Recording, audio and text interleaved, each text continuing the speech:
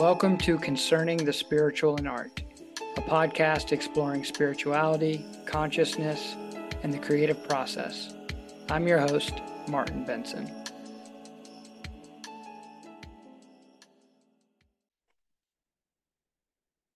Hey, y'all. I'm going to cut in here real quick just to give you a quick reminder about leaving a rating and a comment about the podcast if you're liking what you're listening to. Whether you're listening on Apple Podcasts, Spotify, Google, leaving a rating or a comment will really help the show continue to gain traction and reach wider and wider audience. Also, on my Instagram page, I'm now offering subscriptions for 99 cents a month. That's less than $12 a year. That goes towards helping support the production of the podcast. And in return, you're going to get sneak peeks for all the episodes, inside looks to the artists, print giveaways, and other things that are going to happen just for the subscription base. So if you really believe in this project and want to support it, subscribing on Instagram will go a long way to help me continue to create great content. Now back to the show, y'all. Peace. All right, y'all, welcome back to the podcast. Today, I have such a powerful episode for you with visual artist Fuchsia. She's based in London and does these incredibly beautiful paintings that are kind of like celestial and etheric, but yet also earthbound, exploring the relationship between angels and demons and sort of heaven and hell and good and bad, right and wrong. This sort of dualistic frameworks are being explored visually through her own sort of use of symbolism and landscape. She has an incredible color palette that she's using that really kind of elevates these ideas as well. And we had a really beautiful conversation today, not only about her really interesting upbringing, being brought up in Hong Kong, and then also living in India and then in England, and how those influences really kind of seeped into a lot of the imagery she's doing as an artist. But we also talked a lot about spirituality and spiritual practice. We talked a lot about the environment. A lot of her work is sort of expressing various levels of anxiety related to the sort of ecological crises that we're grappling with today. She talks about this idea of like cultivating an ecological consciousness and sort of what that means. And so our conversation just really dove super deep into sort of like the source of like all the issues that we seem to be dealing with on this planet. Not to say we solved any of them, but we just had a really amazing, authentic exchange with one another about these ideas that we both really care about. So I think you're really going to enjoy this conversation and be super inspired by it, just like I was. So here you go. Here's Fuchsia.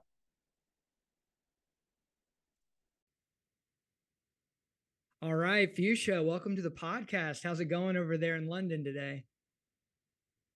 Very well. It's raining as usual, and we are loving it. How are you? I'm doing good. I'm super excited to connect with you.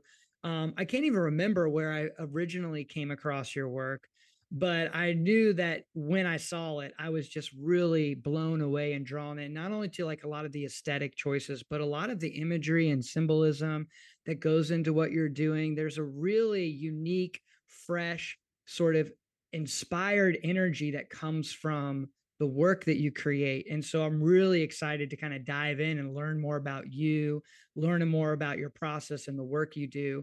But one thing was that there wasn't much information about your background, sort of like where you came from, like how you got to making this really refined, powerful work that you're currently making. So I thought that would be kind of a good way for us to begin our dialogue today. Is just learn a little bit more about you and the journey you've been on. Thank you so much. I don't really deserve any of these compliments because I'm very much in the process of understanding like my art and what I want to say like through a visual language. So I don't think the end has ever been reached, and it will probably never be reached because it's always an ongoing thing. I'm sure you can relate as Oh an yeah, artist. definitely. Yeah, But definitely. yeah, I think I'll just give you a little brief idea about who the heck I am. um Basically, I grew up in Hong Kong for Mm, 12 years. So I had that kind of expat life. Then I lived in India for 2 years, 10 years in the UK, 2 years in France. So I've kind of been a little bit all over, and I've Mm, had the privilege to have this kind of very rich upbringing thanks to my father's job. Um, and I think that in terms of art, like this is really the first time that I feel like my background really has influenced my work in a way that I never noticed before, in terms wow. of symbolism. Like I Mm-hmm. use the pearl a lot, which kind of is reminiscent of going to the jade market with my mom when I was a kid and seeing loads of beautiful black pearls in Hong Mm, Kong. And then, very strong Chinese symbols of the dragon, and even like beautiful like Chinese posters. These things I never consciously really put into my work, but have kind of come out naturally through experience. And I think that's really the beautiful thing about art, is that we all have such unique like tastes and experiences, and then they just come out through our practice, like through some kind of subconscious mm-hmm. way, and you never really understand why. And then when you think about what you did, why you did what you did, it kind of makes sense, Yeah. looking at your background. No, that's so So interesting. I yeah. feel this. I feel like, yeah, retroactively, you can see why certain things might have come up within the work you're making. But while making them, there sometimes is this point of like mystery or not fully understanding what's coming through or why. But there's a resonance as to like, yes, there's this feeling of, yes, this is something of value that's interesting that works. I'm not sure yet. But then like down the road, you're like, oh wow, this it all like clicks. I have that feeling all the time when I look back at like older work.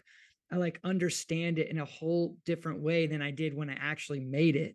And I think that's a fascinating process of like how whatever that is in our inner life, in our inner state, the unconscious or like a deep level of consciousness that's kind of undergirding like everything else in our life, but some sort of wisdom or intelligence or sense of knowing is always trying to find ways to like poke itself through into our actions in this world.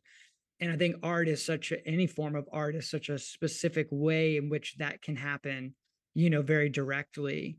But I also feel like our journey as people is to allow that energy to come through more and more organically and more consciously, as we grow.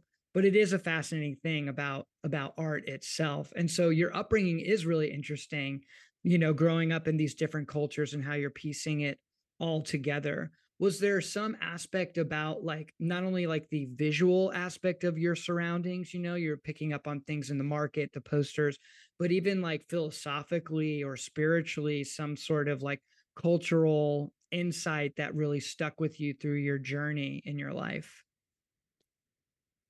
So I think that my creative journey, be it musical journey or painting journey, I guess, Mm-hmm. um, they have both been quite spiritual ones, which is why I don't really know how I could make art that doesn't talk about that, because I've just grown so much through those creative journeys. And Mm, for me, that kind of growth is so attached to spirituality or understanding, my purpose as a human being, yeah. which we all have, obviously. But in terms of my spiritual background, I think um, I've always grown up in a Catholic household, so we would go to mass every Sunday with my parents, and I'm confirmed. I've been baptized, and I still go to mass every Sunday. But let's just say that I am trying to understand like what I really believe in. I Mm, believe in things like, light and God and mm-hmm. those kinds of basic concepts that I feel like really unite all of us human beings together. But I don't know if I know much about Christianity to say like that I'm like a diehard Christian. I'm still Mm-hmm. very much on a journey to kind of understand, maybe through my life, but also through my art, like what I believe in and why I believe in that and what really resonates, without falling into the trap of like, this is the truth and you have to believe the truth because I say so, Yeah, like I yeah, the really, dogmatic side. yeah. But I'm Mm-hmm. very like to, Buddhism as well. Like, I don't know much about it, but I'm very drawn to the concepts of, like, the lotus flower, which I've featured a couple of times in my work, just because I think it's such a beautiful image of Mm-hmm. something, beautiful flower emerging from like muddy waters, and Yeah. those things I connect with because maybe of the poetry behind it and the Mm-hmm. imagery. And so I'm very much on a journey. Like, I haven't sorted Yeah. it out or stood That's it at all. amazing. I mean, me too. I'm on a journey too, and I feel like that's what I'm doing as well. And I feel like the more I've been on this journey, the more I'm recognizing the truth in the diversity of religious practice and approach. I'm starting to see beneath the surface of cultural expressions of religiosity into like the essence of like what's really behind all of that, and I think that to me is what makes this planet so abundantly beautiful, is the diversity of approaches, of imagery, of cultural sort of symbols that are sort of their own unique ways of speaking to this ineffable space of the spirit that we can't fully grasp in our hands, and I think that is something. I think anybody, I mean, I've never personally met anybody who knows, you know what I mean? Like knows in the deepest way. Like I know everyone is kind of seeking and searching and looking for the most natural way for them to live in their deepest expression of their connection to the spiritual dimension of life. And Mm, your work is really fascinating because I see a lot of explorations in duality. And I think this dualistic framework that we are sort of almost trapped in on this planet. Like you can't escape dualism if you're an embodied being on this planet. That is just part of the structure of how reality is presented to us. You can't have mm, one thing without its full opposite. So but within that, there's an inherent unity between those opposing elements. But I look at your work and I see like even things you've written about it as an exploration in a visual sense of duality in some ways, of thinking about good versus evil, right versus wrong, light versus dark. And I think that exploration in itself is a really deep and fascinating one to go into because I think it can reveal to us a lot of the secrets that we're seeking in some way.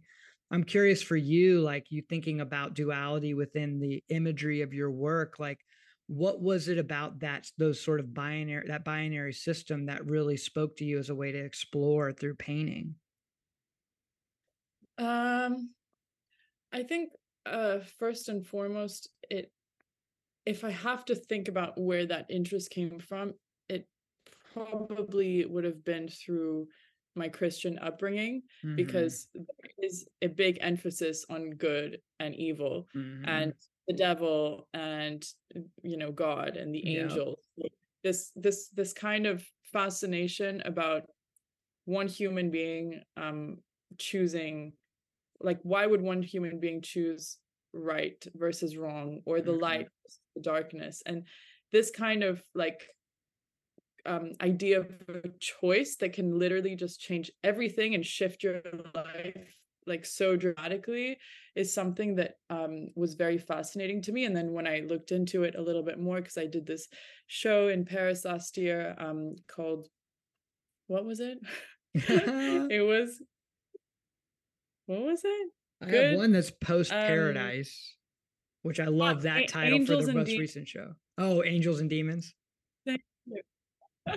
Yeah, I was like, what? Versus evil? That's wasn't the title of the show. Yeah, I know Yeah, exactly what you're saying. Even sometimes I forget like my own titles to my paintings because I usually like put them on there like very spontaneously. I try not to overthink it a lot. Sometimes I do, but and then sometimes when we're like, oh, what's the name of that painting? I'm like, fuck, I don't know.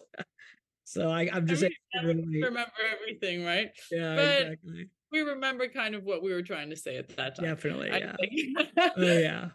So angels and demons, that was like really an interest in these two very powerful symbols, the symbol of the angel, which Mm-hmm. is just gives such like an aura, like has such a vibe, and the devil, which is also like such a dark energy and like having those two symbols that have been depicted time and time again through history, like, Mm-hmm.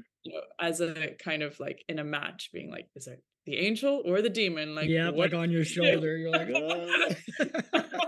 exactly. And you know what, like, even in films, you'll always very often have like an angel on one shoulder and the devil on the other shoulder, and it's like Yep. there's human being in the middle. And anyways, yeah, I just thought that was like a fascinating concept, and that it was also reflected very much in other religions and other forms Mm-hmm. of spirituality. So yeah, kind of understanding that, um more than just like Christianity, it is something that like a lot of different cultures and different religions agree on. It's that suffering and evil is a part of the world, and Yep. there is also light. And yeah. Definitely. Yeah. It's encoded in our reality. It's something we have to deal with. And I think it's so relatable because I think, we can go to the extremes of good and evil, but where it gets really interesting for me is when you get into that gray area where one is over the other. You know what I mean? These boundaries. I think every individual has maybe their own line, and a lot of them may be similar, but a line to where you cross from one to the other. But it's like Mm, as you approach that line, it's very interesting for me because I think on a daily basis we're grappling with these multiple choices of right and wrong, and we're having this inner dialogue around like what's the best choice in this certain scenario, even if the stakes are very low. You know what I mean? So it's really an illustration of this internal experience within our consciousness. And I think that it's just part of the human species to have this dualistic framework, mm, that's everywhere we look. But I think of it also in relation to the psyche, like we think about like the ego versus like the spirit soul, or like consciousness, like the pure refined unadulterated like consciousness that's within us, and then the ego, the identification with all the external attributes of our life, right? And this sense of ownership, the sense over me over them, this sense of separation, which I think we need in a way to navigate this world. But as we mm. can look around the planet right now, the collective ego of this planet has lost its freaking mind. We've totally lost track of what the hell we're doing. We've lost track of who we actually are. You know what I mean?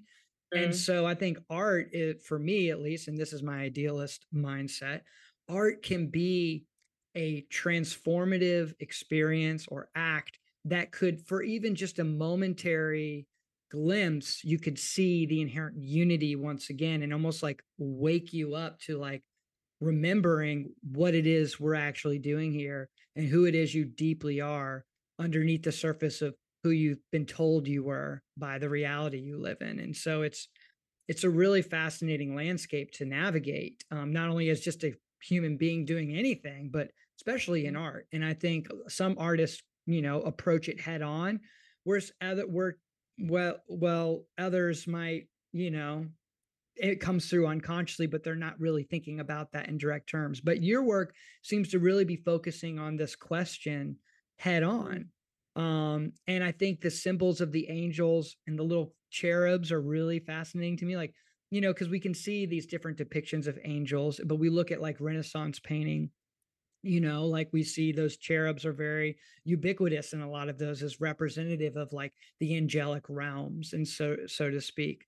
But they're also like, if you think about, even in Catholicism, like the different angels or archangels, that are a part of that tradition as well, which is in the saints and so forth. Very fascinating. But I'm curious, like the cherub seems to be a very important image for you, and I'm curious, out of all the depictions of angels, why the cherub? When we look at your paintings, we see a lot of them and they're beautiful. And I love how the lightness it brings to such a deep topic. thank you.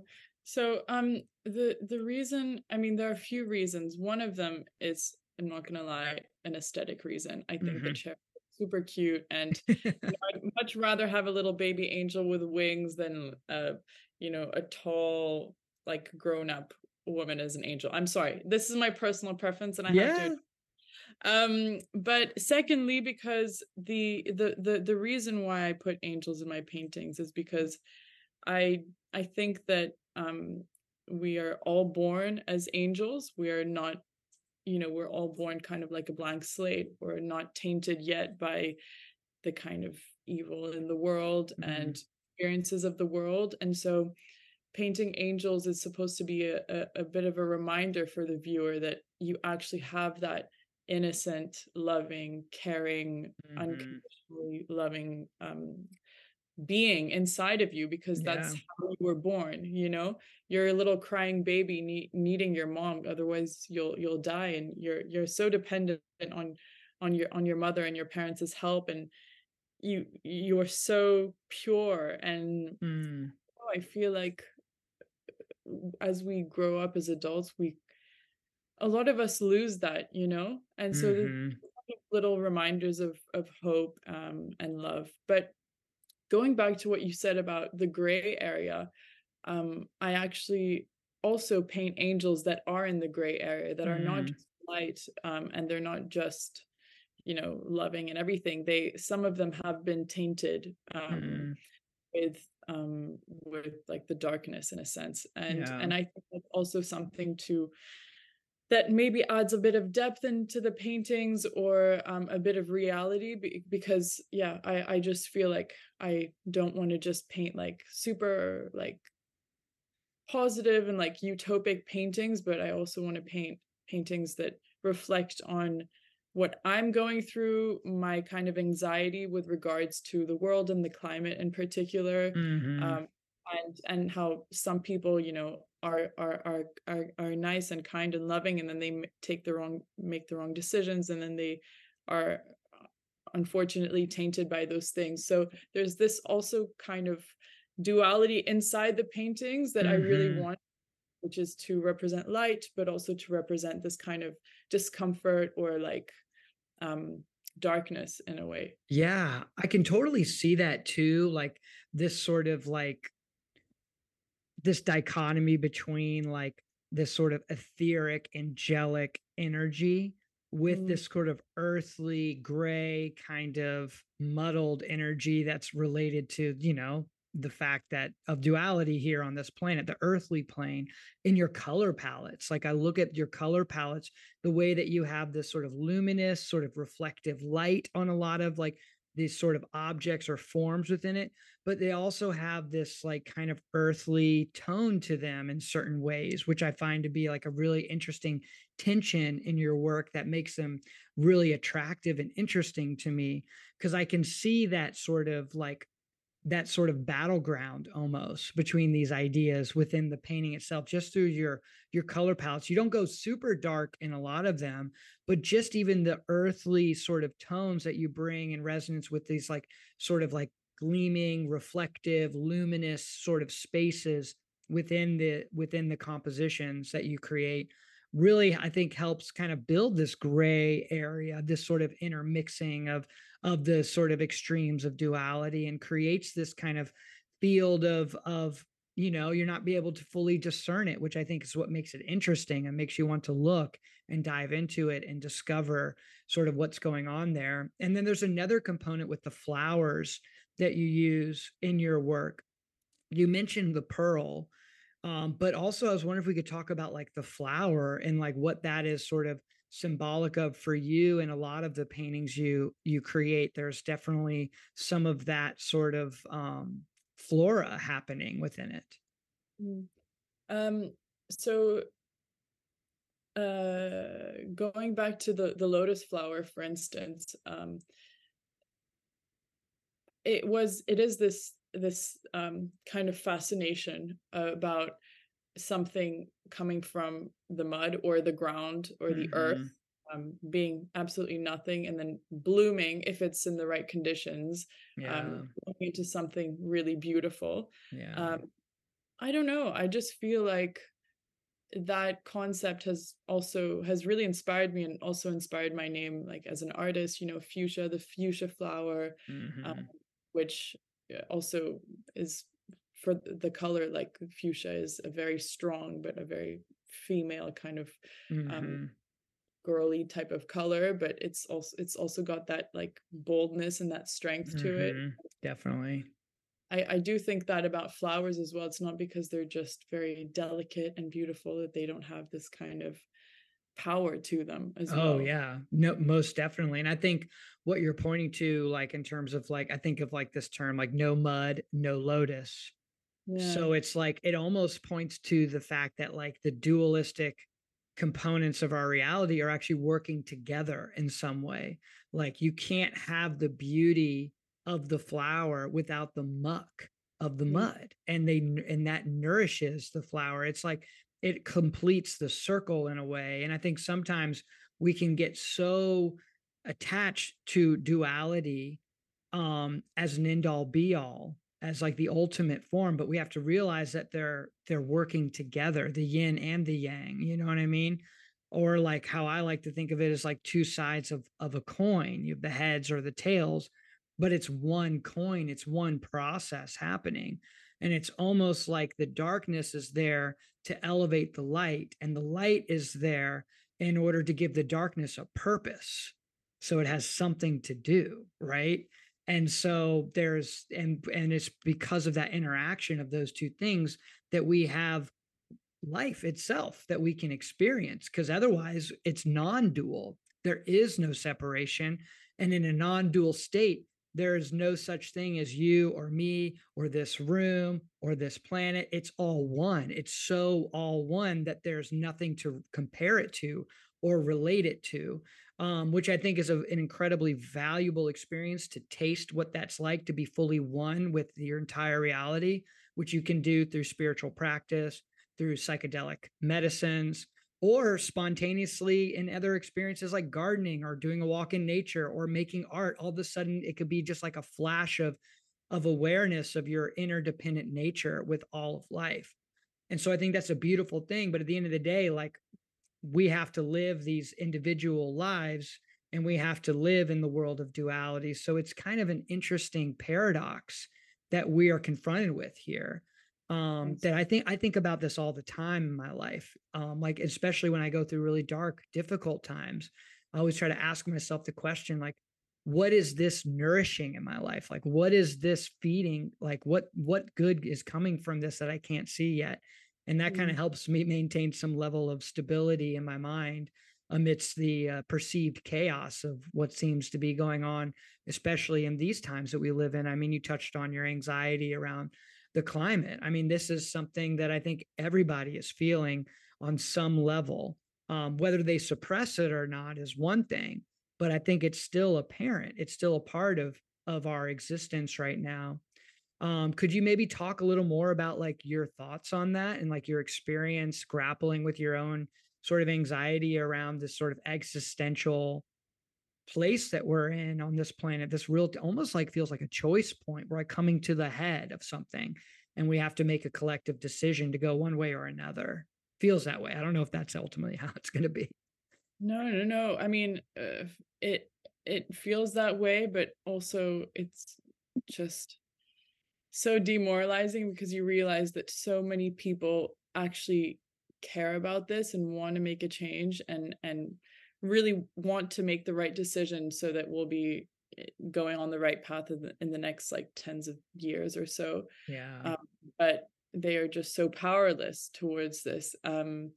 But myself, as an artist, I mean, I always try to make shows about that, just because my point here as an artist is to be a kind of an artivist. I Mm-hmm.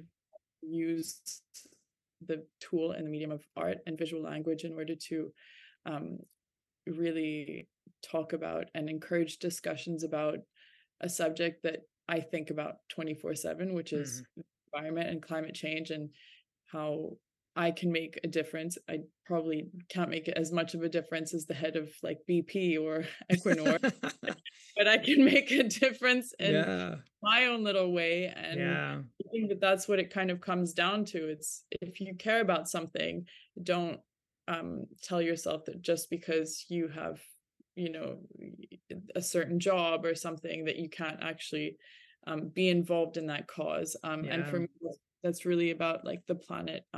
But today I actually went to a protest, which I don't usually go to, but it was really that almost like not an experience, so to say, but it was an opportunity for me to really be involved and look at what people outside of the art world are actually doing, and Mm-hmm. kind of tying, in my own practice, doing my shows, I'm in the art world, like doing my thing, like trying to talk about climate, but also understanding that this climate, like climate change and finding climate solutions is a much bigger issue than Mm-hmm. just something that can be discussed in the art world. And so Mm-hmm. trying to find a link between um, talking about it within my industry and also being involved into a really bigger kinds of the industries, and talking to scientists and everything about this and how we can actually make a difference. Yeah. Yeah, I mean, this is a very important thing to ask questions about, like how, and also to just have a contemplative experience of, like, if you really like sit and you really think about the impact that we can make as individuals relative to the perceived grand scale of this issue, it can sometimes feel a little defeating. But I also remember that this whole place is a place of paradox, and things don't always make exactly the kind of sense you hope they do or in the way that you think they should. And I feel like on some level, by just taking ownership over your own consciousness, over your own actions, over your own environment, your own community, and trying to, in those moments, you talked about like those moments like the devil, and that and God or whatever on your shoulder, but in those moments where you can remember to ask yourself what kind of choices am I making that are going to lead toward this place that I know we can get to, or is it going to lead us away from it? And we can make those little choices many times a day, many days a year, and many years on top of years. Who knows what kind of impact that could actually have? Like, I feel like we're so interconnected as a human species. We've lost touch with it. We've lost our actual visceral awareness of our interdependence with each other. But I think once people start waking up to it, their actions change. And I think it becomes like this chain reaction, some like spiritual chain reaction where it's like it just one turns to two turns, you know what I mean? It's almost like Fibonacci sequence or an exponential equation where it just exponentially all of a sudden, boom, everyone is like on that wavelength now and everyone's making better choices. And then all of a Mhm. sudden, boom, like we're in a totally different environment. But that's again maybe an idealistic version of what's going on. But I just think we can't forget that us as individuals do have an impact. We do play an important role. Every choice we make can make a difference. We just might not be able to see how, when, or why. But I think deep down, if we just remember that it does, then I think, and we all take responsibility, I think, for our own lives, then perhaps something magical can take place. Something alchemical can take place here that we could never even fathom in this moment that we're speaking right now. Because I personally believe that all the solutions to our problems exist currently on planet Earth. It's just a matter of what are we giving voice to, and what are we giving money to, and what are we, emphasizing in our culture. And so that gives me great hope in some ways when I think of it in those terms. Mm. It's like directing that energy and that power that we have into the right places, once again, Mm-hmm. going back to the good and evil, you have one choice. Are you going to make the right one or the wrong one? But Mm-hmm. yeah, that's why my whole work talks about ecological consciousness. It's because Mm-hmm. I really saw and I felt the link between caring about the planet, caring about, our home and nature, with connecting with your spirit and your Mm-hmm. spiritual self. And Yeah. if only the people in power actually had more of an awareness of their spiritual selves and the impacts that their decisions were going to have on other people, I'm sure that we would be in a very different place in terms of, the future of our planet. Um, Mm-hmm. Yeah, so I yeah. feel. completely agree with you. Like, Yeah, I feel the same way. But I also feel like the people who are in positions of power right now are cut from a different cloth, and they've been in this place for so long that they've deluded themselves mm, to thinking that they actually care. Because when you really get down to it, I would say, again, I don't have statistics, I'm just kind of riffing, but the majority of people who are in positions of great power on this planet um, probably have lost touch with that ecological consciousness in a way they're not even aware of. Like they're self-deceiving. And I think that's the trick the ego plays on us.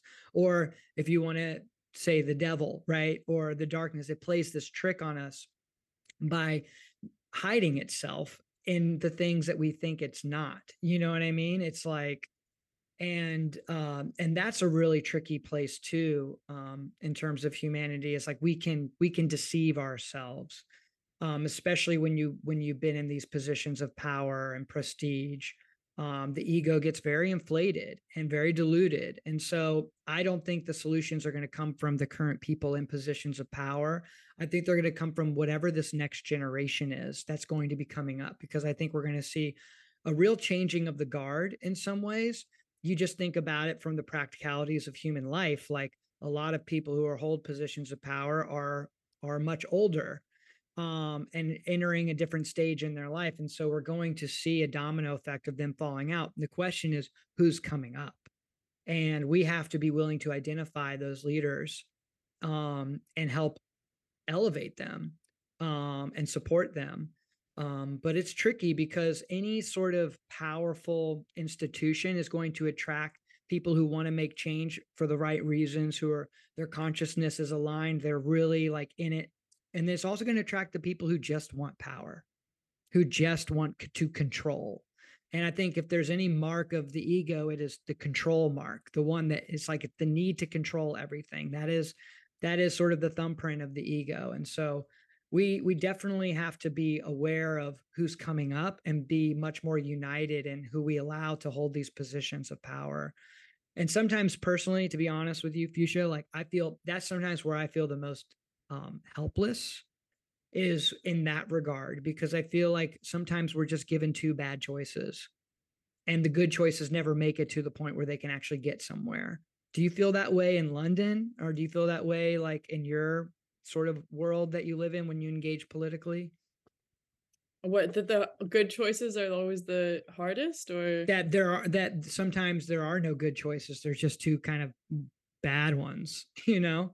yeah, You know what yeah. I'm saying? Well, that's where it comes down to again, like people in power and how their decisions are affecting the decisions that we on the bottom are allowed to make. I mean, I say that, quote unquote, because we're not, leaders of states and stuff. Exactly. Yeah. No, I know what you mean. I'm saying that in a in a very kind way. Um, but yeah, unfortunately, I do feel like the more the higher somebody goes in terms of just politically or in terms of in a business or something, the more they're probably tainted and having to make difficult decisions, and a lot of the time those difficult decisions um, come at the detriment of like the planet or the environment or Mm, communities that are going to be affected in order to kind of raise their profit and all yeah. of those things which seem to be celebrated so Hmm. much in this society, and that's literally the only kind of metric to success. It's how much money you make and all of that, and that's where the real problem lies. And I just wish that their kind of whole environment could switch, could change a little bit so that they would understand that that's human happiness and health, Hmm. the environment, and Yeah.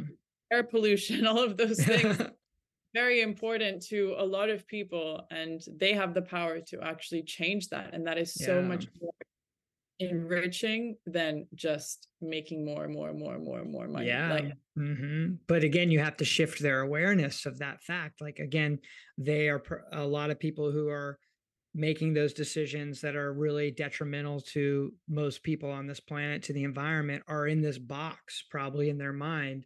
and they're not able to see the greater impact that they're making, and also the potential of them to make an even bigger impact in a positive way. They just are, they're blinded by a lot of times power, prestige, and sort of influence, and sort of the control mechanisms of their own ego and their own desire structures. And so the question is, like, how do we blow those doors open? And I think art is one way that you can blow people's doors open.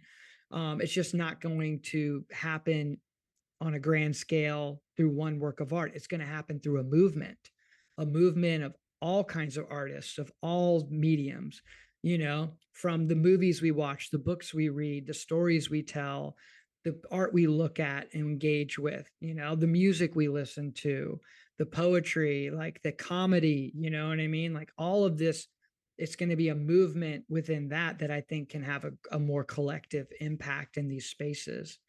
Right. But it's tough. I feel like our birthright deep down is to be like stewards and protectors of this beautiful planet. Like that's is like kind of the role that humanity could play. Like we could be literally like the protectors of this incredible ecological paradise if we wanted to. And I think we have all the skills, all the means to do that. And I feel a lot of faith when I look at younger generations. I'm a father of two young children.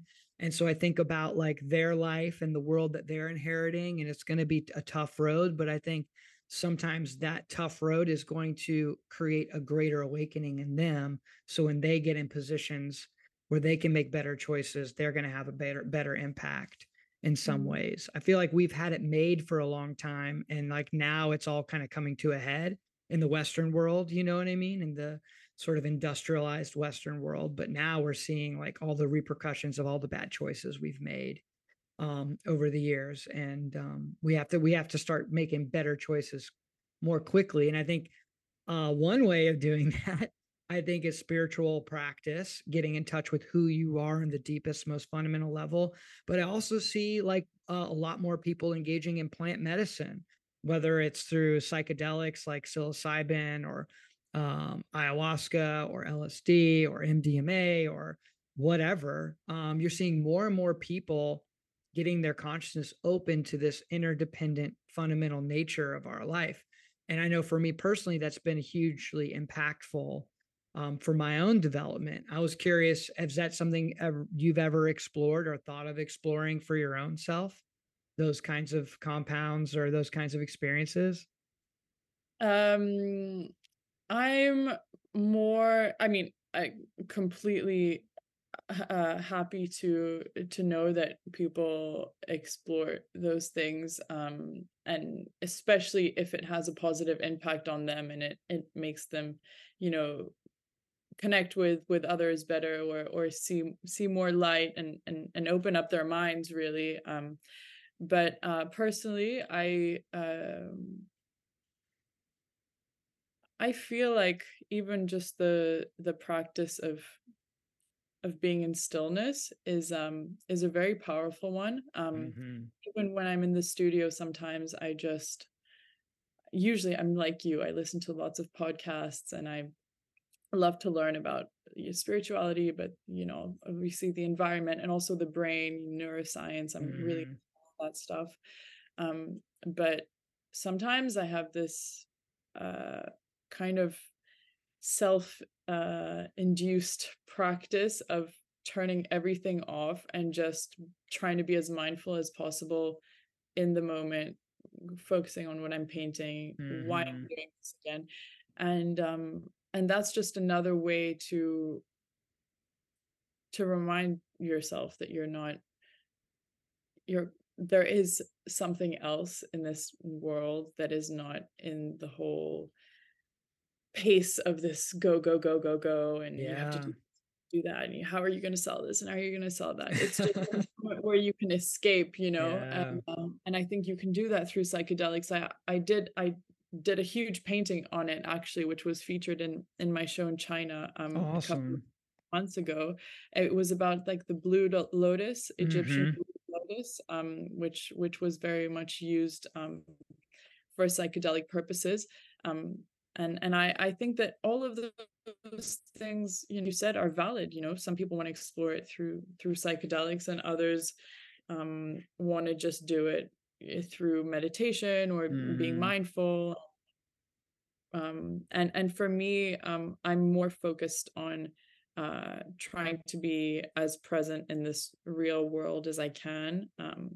That's where I'm at right now. Yeah, no, I totally relate. I mean, that's exactly how I approach my own studio practice. Like when I'm painting, like I don't listen to music, I don't listen to Really? podcasts, I don't do anything. I just paint and I try to be as present and mindful as I possibly can be, just like what you're saying. And to me, that's what makes the act of painting so powerful and so transformative. And my hope is that by being in that sort of consciousness when I'm making work, that the work itself will in some quantum level on some energetic level will hold that energy signature, that resonance of that consciousness, and transmit it out to those who see it so they can feel that kind of energy in them. I think that's so important. Meditation has been a huge part of my path as a human being, and it's transformed my whole life for a long time, and it's something I deeply engage in, not only formal practice, but the most important thing is taking the formal practice, the sitting, and bringing it into everything you do. And that's really the hardest part. But I think that's the most important part is the cultivation of that consciousness of ultimate awareness to come through in everything that you do. And I think when you're in that state of mind, you can see things with such clarity and beauty, and you can recognize the light all around you all the time. It's so easy to get caught up in thinking everything is dark and negative and everything's going south, everything's bad. But if you really pay attention to what's happening around you, you can see immense beauty, immense magic taking place. And I find that mindfulness and deep presence meditative process has allowed me to recognize what's here all along. So I'm totally in alignment with you there. The psychedelic thing is really related to all that. But it also, I think, can, for some people, it can just blow the doors wide open and sort of, I guess, shatter all the delusions that they have built around their lives and open them to this greater expanse of their spirit in relation to the entire universe. And I think a lot of people who approach those compounds with sacredness, with care, with thoughtfulness, with safety in mind, can have such incredible experiences that then lead them to want to meditate, lead them to want to, do mindfulness and do other kinds of spiritual practice. And some people, they don't need those psychedelic openings to want to do that, to be drawn to those spaces. There's not one perfect way or one right or wrong way to enter those kinds of spaces. But I find them to be helpful tools, especially for certain people who've had certain kind of life experiences or certain places in their lives. They're ultimately that, though. It's a tool, it's not the answer. It's just going to be a tool that can help you be more connected to your journey, to uncovering the answers that you're actually seeking on a deep level. And so I see a lot of artists who are exploring that, a lot of artists who are exploring it in the same way that you and I are as well, through our studio practice. Do you have any kind of like rituals or ways in which you like enter your studio space, or like ways in which you like, approach the actual space you're making art in? Is that a big part of your process? Is like developing rituals of any kind? Um, it isn't so much at the moment, just because, like, as I said, I'm trying to grow, like, in my spiritual practice, what yeah, as a human, and trying to like sort out a lot of different things in my life. But recently, I was given incense. Hmm. And I've never been much of a incense lady girl, but but I've actually been burning it every day at the Oh. studio, maybe like towards the end of the day. I've always been a candle girl, so Hmm. always had candles everywhere, but incense I never did. And for some weird, and probably like there's an explanation for this, but yeah, for some reason I've just felt so that it's brought such a different dimension to my experience in the studio. Mm, And I really would love to try to, uh, as you were saying, cultivate. That word cultivate is such a beautiful one, you know, going back hmm. to the flowers and everything. It's something that you nurture. And I really want to try to cultivate this spiritual practice almost in the studio. Yeah. But yeah, What kind it's of something. incense is it? Do you know the smell or what the I don't remember mhm. it. It's Yeah, like a very typical like Indian one. It was like in a yellow packaging or something. maybe like a Oh, sandalwood or Nag something. Champa is like one that you see a lot of. It's Um, one that reminded me of India a lot. yeah, yeah. Could be sandalwood. I love sandalwood. I mean, anything sandalwood, I'm like all over it. Or lavender too. I love lavender. Mm, But I love like aromas and things like that. I light a lot of incense too. Because I think it does kind of like color the space in a different way. Like you're setting a vibration, a tonal quality within the environment that I think does shift the consciousness of the person in there. Like just the smell affects your consciousness in the same way that something you see does or something you hear does, you know, like these sense doors, these doorways into our inner being and our inner life are really important. I think that's what we do as artists is we engage the various sensory systems of human beings in order to penetrate into the depth of their spirit or their soul or connect with them on a deep fundamental level. So I think that's beautiful that you're like discovering your own sort of rituals and ways of cultivating sacred space within the studio. And I think as you continue to just think about that, it's going to evolve and you might just naturally come up with your own sort of way of ritualizing your practice that will, you know, continue to grow and change your whole life. mm, I just find that for me, and not all artists, some artists can just dive right in. They just get in the studio, get to work. Like for me, I have to like slow down and I have to like, and I go through like certain rituals with my materials. So the way I set my space up in order to like almost like coax me into a deeper state of mind so that I can be more and more present with when it comes time to putting paint on the surface or drawing or whatever it is that I'm doing. And so for me personally, it's been so helpful because it's like I'm not just going from like a chaotic moment and be like, okay, it's time to be in the studio, let's get to work. I need that kind of transition. You know what I mean? Both transition in and I personally need the transition out, especially when you have long sessions of 3, 4, 5, 6 hours of painting. You get into this crazy amazing mind state, but you also then re-entering into your life, seeing your partner or you know your neighbor or going to the grocery store right after. It's like, whoa, the intensity is very heightened. So I like to kind of ease myself in and then ease myself out through various rituals that I do. So I think that's beautiful that you're like aware of your own path of discovery, and I'm excited, you know, for you to like continue to just let your curiosity and let your intuition guide you into developing something authentically your own. Because whatever it is you do that gets you into that empty, open space to where the energy of God or the energy of life or the energy of consciousness can move through you into the work you're doing, it's going to make that work even more powerful for somebody else out there, you know, hopefully many people, but at least one other person out there, it could transform everything for them in some way. you're right. But I was very curious to know when you asked me that question about ritual about yours because I'm fascinated by artists and you've had a couple on the podcast. I listened to all of them, by the way. Oh, thanks.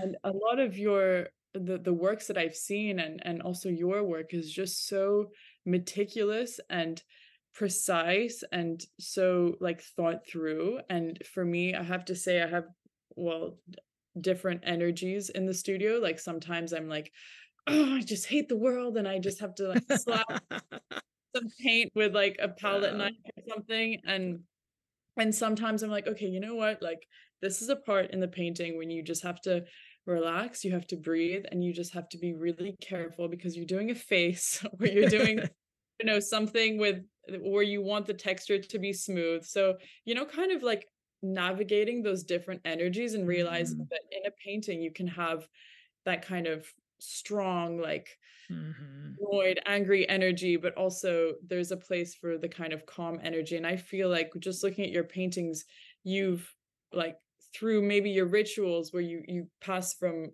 a chaotic kind of life to just being still in the studio, Yeah. you've got this sense of really um uh kind of channeling that calm energy into the paintings. And I'm so fascinated by it because I feel like that's kind of um the same process that one would go through, entering a meditation session or something.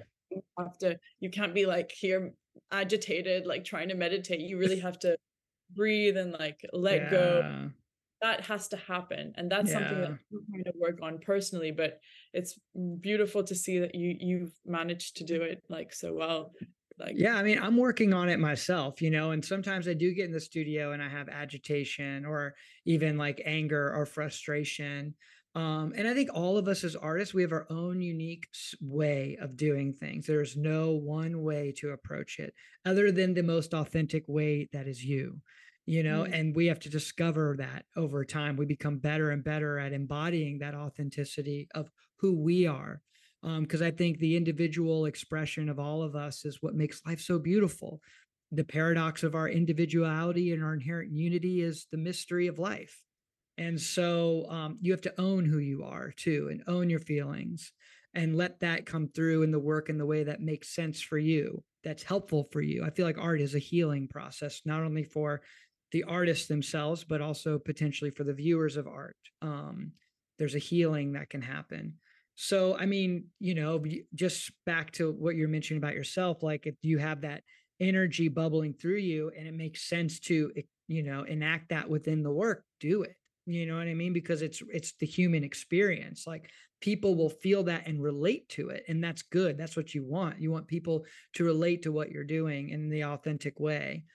For me, like I just, even if I have those days where I'm kind of disjointed in my mind or chaotic, I try to just first off when I enter, like just the way I put my apron on, I try to be just like it's almost like a threshold I'm passing through. You know what I mean? It's like when I put it around my head and over, it's like I'm washing away what it is, whatever it is I'm bringing into this space, and I'm kind of like almost cleansing or purifying myself in that way.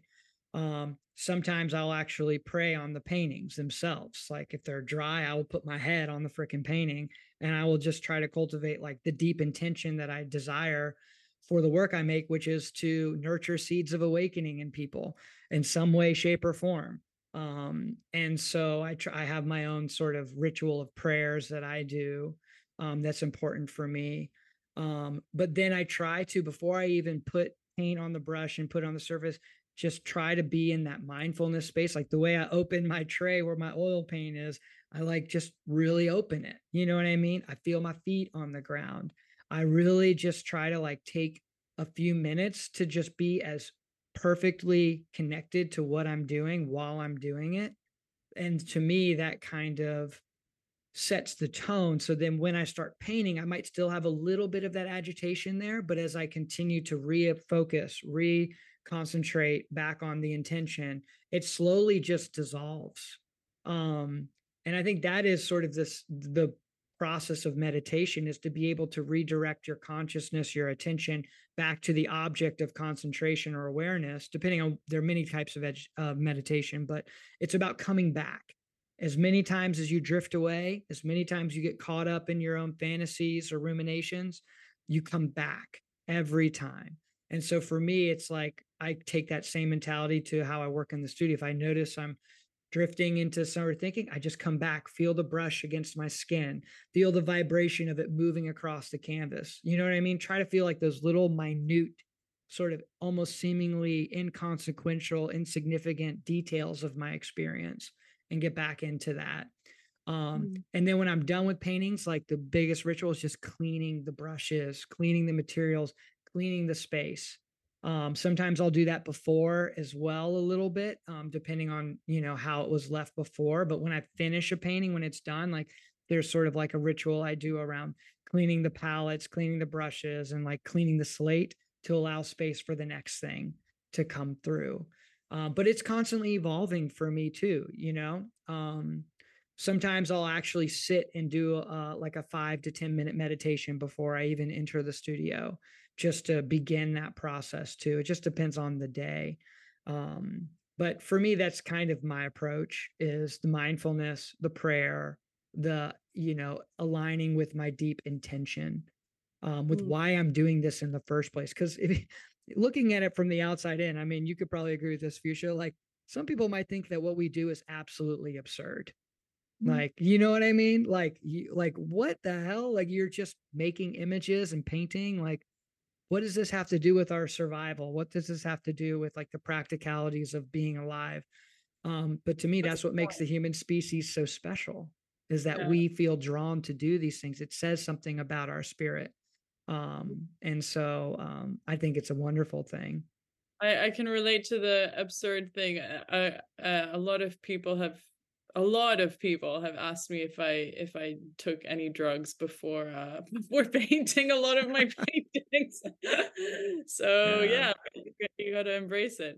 Yeah. But your rituals of moving into your practice and exiting your practice almost seem as sacred and as beautiful as you actually doing your practice. So I found Mm-hmm. that the way that you explain that and that mental preparation seems to be almost as important to you as the act of actually painting. Yeah. Um, so it's really nice to see that, your spirituality is intrinsically linked with your art practice. Definitely. I think that's something I was really seeking early on as an artist that I wasn't finding yet. It took me a while to find a way to integrate my spiritual longing and practice into the act of making art.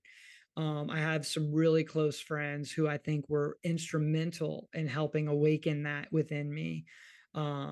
And it's invaluable to my life, because to me, these paintings that we make as artists, we have to recognize not only the power and beauty and majesty of them themselves, but also the ephemeral quality of them, the fact that they're not going to last, and that the point is not the object ultimately, because that's only going to be here for a little bit of time. Because, you zoom out 10,000 years from now, will any of these things we make be around? Probably not. So the point is not the eternalization of what we create. The point, I think, is the energy that goes into what we're making and who we are. That makes, I think, a difference on a vibrational way, in the infinite space. You know what I mean? It's like, it's not the object itself isn't the point. It's a part of the process. Mm, Because ultimately these things we make will dissolve back into the earth. mm, And so we have to remember that too. And we can't take ourselves too seriously in terms of the work we make. We have to recognize that it's just a part of a process of our own, well, bringing the word cultivation back, our own cultivation of our own consciousness and awakening. And I think it's when we engage in that in an authentic way, people can feel it. I think we're all, bullshit detectors on a deep level. We can feel authenticity when we see it. You know what I mean? sure. Whether we can recognize it to the point of like separating it from the other things, it gets a little tricky in this media saturated age. But I think when you feel it, you know it. And I think that's something we're all striving for in some ways, a deep authenticity in the way we live in the world. So I try to bring that into how I make work, how I do everything. I'm terrible at it. I mess up. You can ask my wife. Like, I try to be mindful as much as I can, but man, I'm bonehead sometimes. I do some dumb stuff, you know? And so I'm just here working on myself, like I think everybody is. And I think when you become conscious of that and you engage in it consciously, you can make huge strides, Mm, not only for your life, but for the lives of all those that you touch, the ones you pass by on the street, your friends, your family, strangers all around. Your vibration can have an impact. You just might not be aware of how deep or how far reaching it is, but I think it ultimately it does. mm. Yeah, and on that subject, I think it's also really important to remember that the whole point of all of this, right? Mhm. And why we're doing it, and what's the what is the point? Is it just to finish a painting? Is it just to sell the painting? Is it and kind of understand the metrics of that and what makes a painting successful for a lot of people, especially people who aren't particularly in the art world, that are more like in kind of general society. They don't really understand that a lot of the time, and their only way of understanding if the work is good or not is if it's been placed in a big institution, if it's been Mhm. sold, if it's been, all of these things, which are so far from what we're trying to achieve when we're in the studio, because we're trying to connect with ourselves so we can connect with other people, so that we can talk about stuff that's actually important. And it Mhm. has, if it gets into a big institution, that's great, and that's something that will help get our message across to more people, but that's not the end point of this whole Mhm. thing, right? Like, Exactly.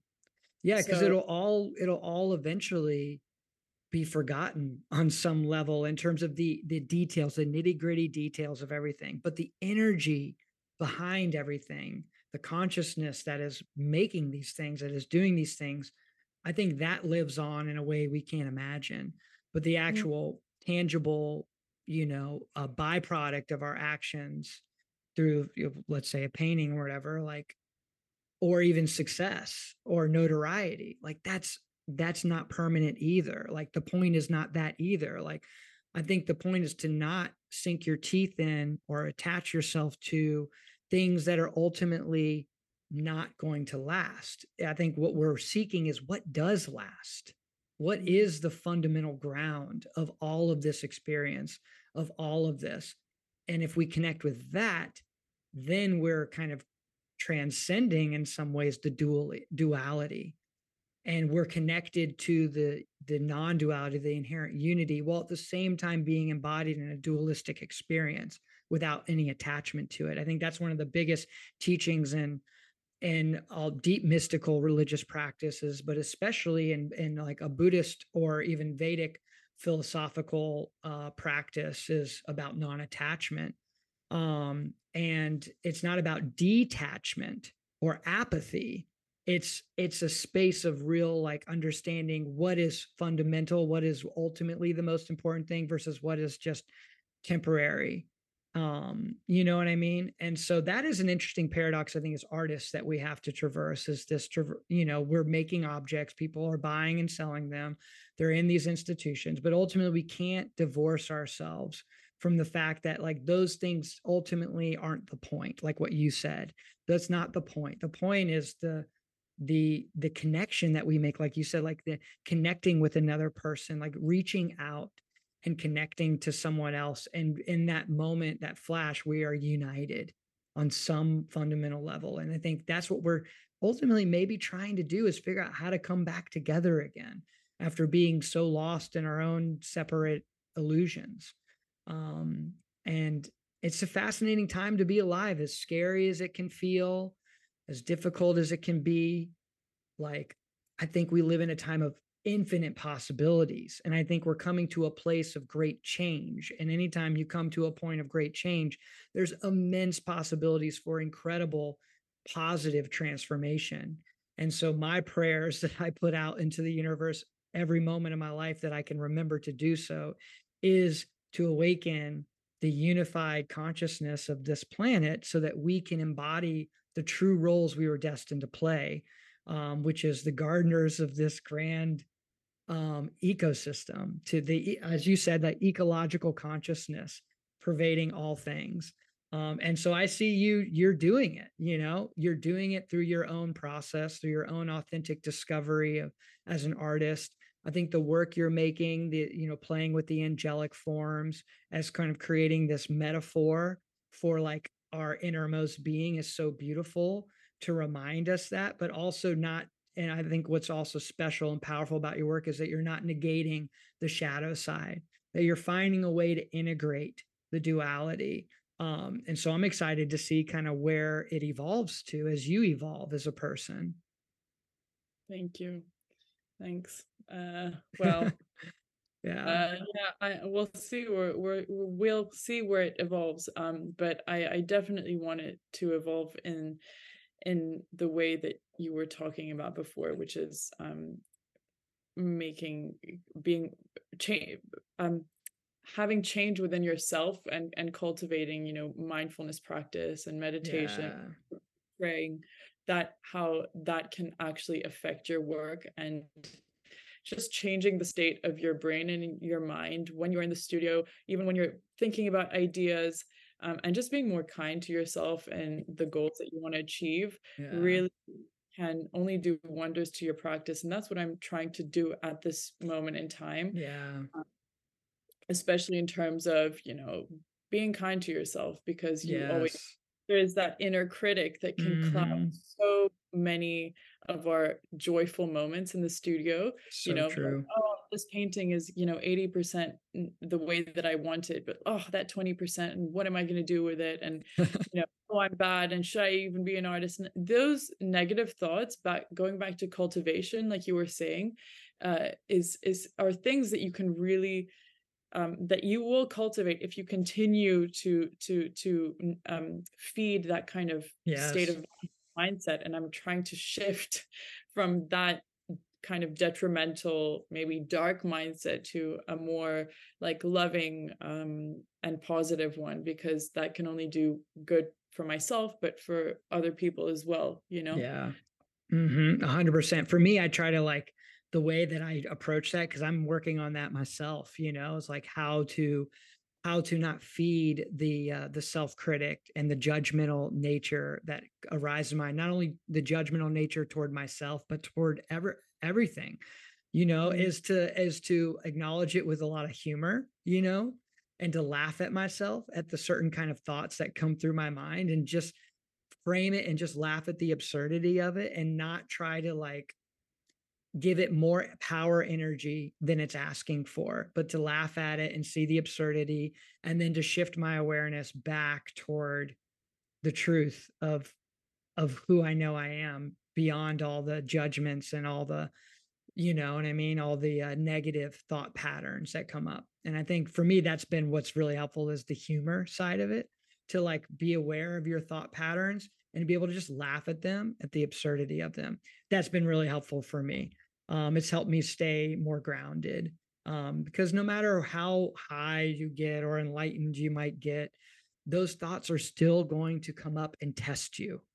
Oh yeah, you think you're enlightened? Well, you know what I mean? And so the point, how can you continue to engage with this quality that can arise in your mind? And humor, I think, is always a powerful way to do it. But this has been such a great conversation, Fuchsia. I mean, your work is so beautiful, so fascinating. And I think, the vulnerability that you show and share, not only in sharing about your work, but that also comes through in it, I think is so relatable and powerful and really can speak to so many people because I think it kind of is reflective of how we all feel in some ways. You know what I mean? And so just thank you so much for taking the time to connect with me on the podcast. I mean, we've been going for a little over an hour now, and I feel like we can keep going, but I know you probably want to carry on with your afternoon. Hopefully the sun popped out, but I just want to thank you so much for sharing this space with me and for sharing your art. And I'm just, I'm a huge fan over here, and I'm going to keep, paying attention and watching you evolve and see, how we can again unite. Again, that's the point, is for us to be a united collective movement within art where we all can do our part. So just thank you for doing yours. Thank you so much. And I really, really love your work and podcast and all the things that you try to do to, as you were saying, unite, people who are interested in seeking that, spiritual realm, or version of, the truth, through art and through visual practice. And I think that's literally the only way that we're going to be able to actually make a difference in the world, is if we are open enough to connect to one another and are Mm-hmm. curious to try to understand each other's work. And so Yeah. thank you so much for what you're doing. Yeah, for Because when I sure. heard that podcast first time, I was like, oh, so it's just so nice and refreshing to see Oh, there is someone out there that actually, is thinking about connecting other people beyond their personal spiritual practice. So yeah. thank you very Oh, for sure. My pleasure. I mean, more to come, more connection to happen. Everybody out there, you have to follow Fuchsia on Instagram, check out our website. I'll have all much. the links in the show notes, so you can stay connected with all the amazing things coming out of her studio. And then we'll, of course, continue to be connected and stay in touch. And just thank you again. So we'll talk soon. Okay. All right. Thank you Peace. so much.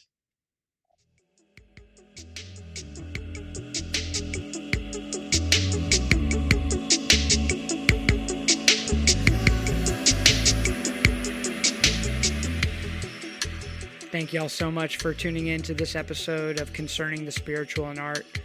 If you like what you're listening to, please leave a comment, give me a rating on whatever podcast platform you're tuning in on, and help me get the word out. Share it with any friends or family, anyone you think might be interested in what I'm doing over here. Super excited to bring a lot more of this content to you. Sending lots of love out to each and every one of you. Peace, y'all.